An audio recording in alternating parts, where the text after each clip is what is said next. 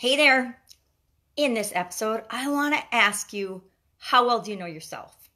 Now, you might be thinking, well, what the heck does that have to do with growing and supersizing my business? How well do I know myself? And what the heck do you even mean by how well do I know myself? Or how well do you know yourself?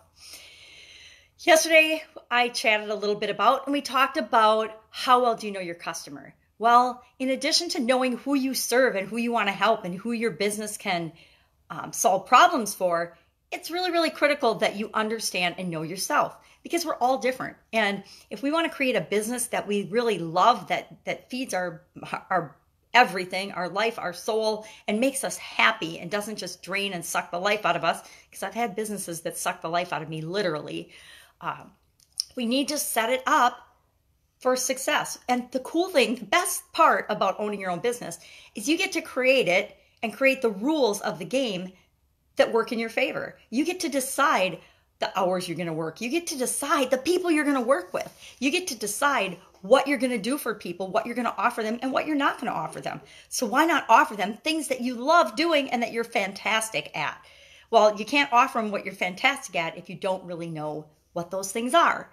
And we all, every once in a while, we change and grow all the time. At least I hang out with people that change and grow all the time. I know there's people that stagnate and, their best years were high school and they haven't really grown personally or professionally beyond that. And then there's people that go to college, get a degree, and then they stop learning and growing. There's doctors, there's people in every field, in every industry that got a great foundation, but then they never built upon that foundation going forward. And then there's people that love lifelong learning. I'm one of those lifelong learners. I am learning and reading and growing and studying and seeking answers to questions every single day.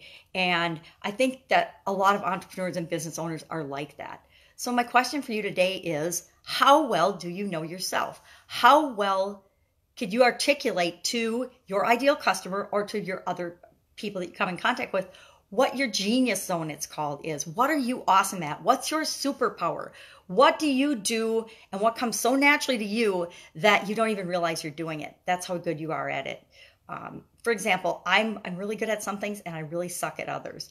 I am good at big picture stuff and ideas and projects and getting a project off the ground.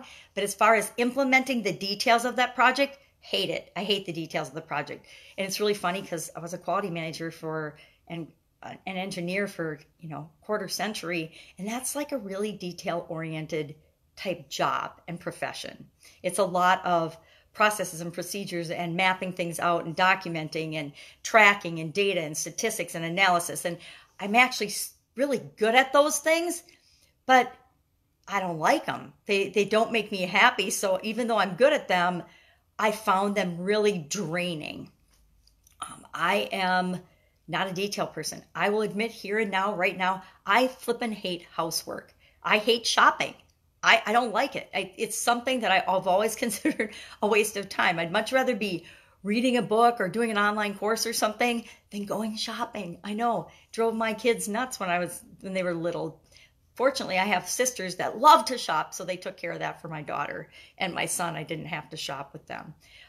So we have to play to our strengths and actually minimize or get people that can help us with areas where we're not strong. Now, I don't like doing the financial stuff for my business. I'm in charge of the financial overview of my business, but as far as doing the day-to-day accounts receivable, accounts payable, accounting reports, I have a CPA that does all that because I know that I'm not good at all that stuff. I want to see the reports. I want to see the information. I want to see the decision-making criteria, but I don't want to be the one that actually has to do those reports. I want to live in a clean house and go in the bathroom and say, oh, the bathroom looks great. It's awesome. It's all clean and I feel good using it. I don't want to be the one to clean the bathroom. I don't want to be the one to shovel snow. I don't want to be the one to mow the lawn. Things like that. So I play to my strengths. What am I good at? Those are the things I'm going to continue to do moving forward in my business and in my life. And I'm going to let other people do the things that are urgent and necessary that have to get done with respect to my business. But then there's things I'm not even going to offer my customers because I know that they're not in my wheelhouse. They're not things that we're really, really good at. So ask yourself today, what am I really, really good at? What do I love to do? What has to get done? What's necessary? But that we can get other people and other team members, or we can outsource and get it done that way. That's it. That's my topic for today. Do you know yourself? And if not, start asking yourself questions. If you need more help with this, put a comment below and I can offer you some little worksheets or spreadsheets or things that I've used over the years to help me analyze how am I doing in my life? What am I good at? What do I love to do? Things like that. That's it. Have a fantastic day. I'll, of course, catch you tomorrow. Bye.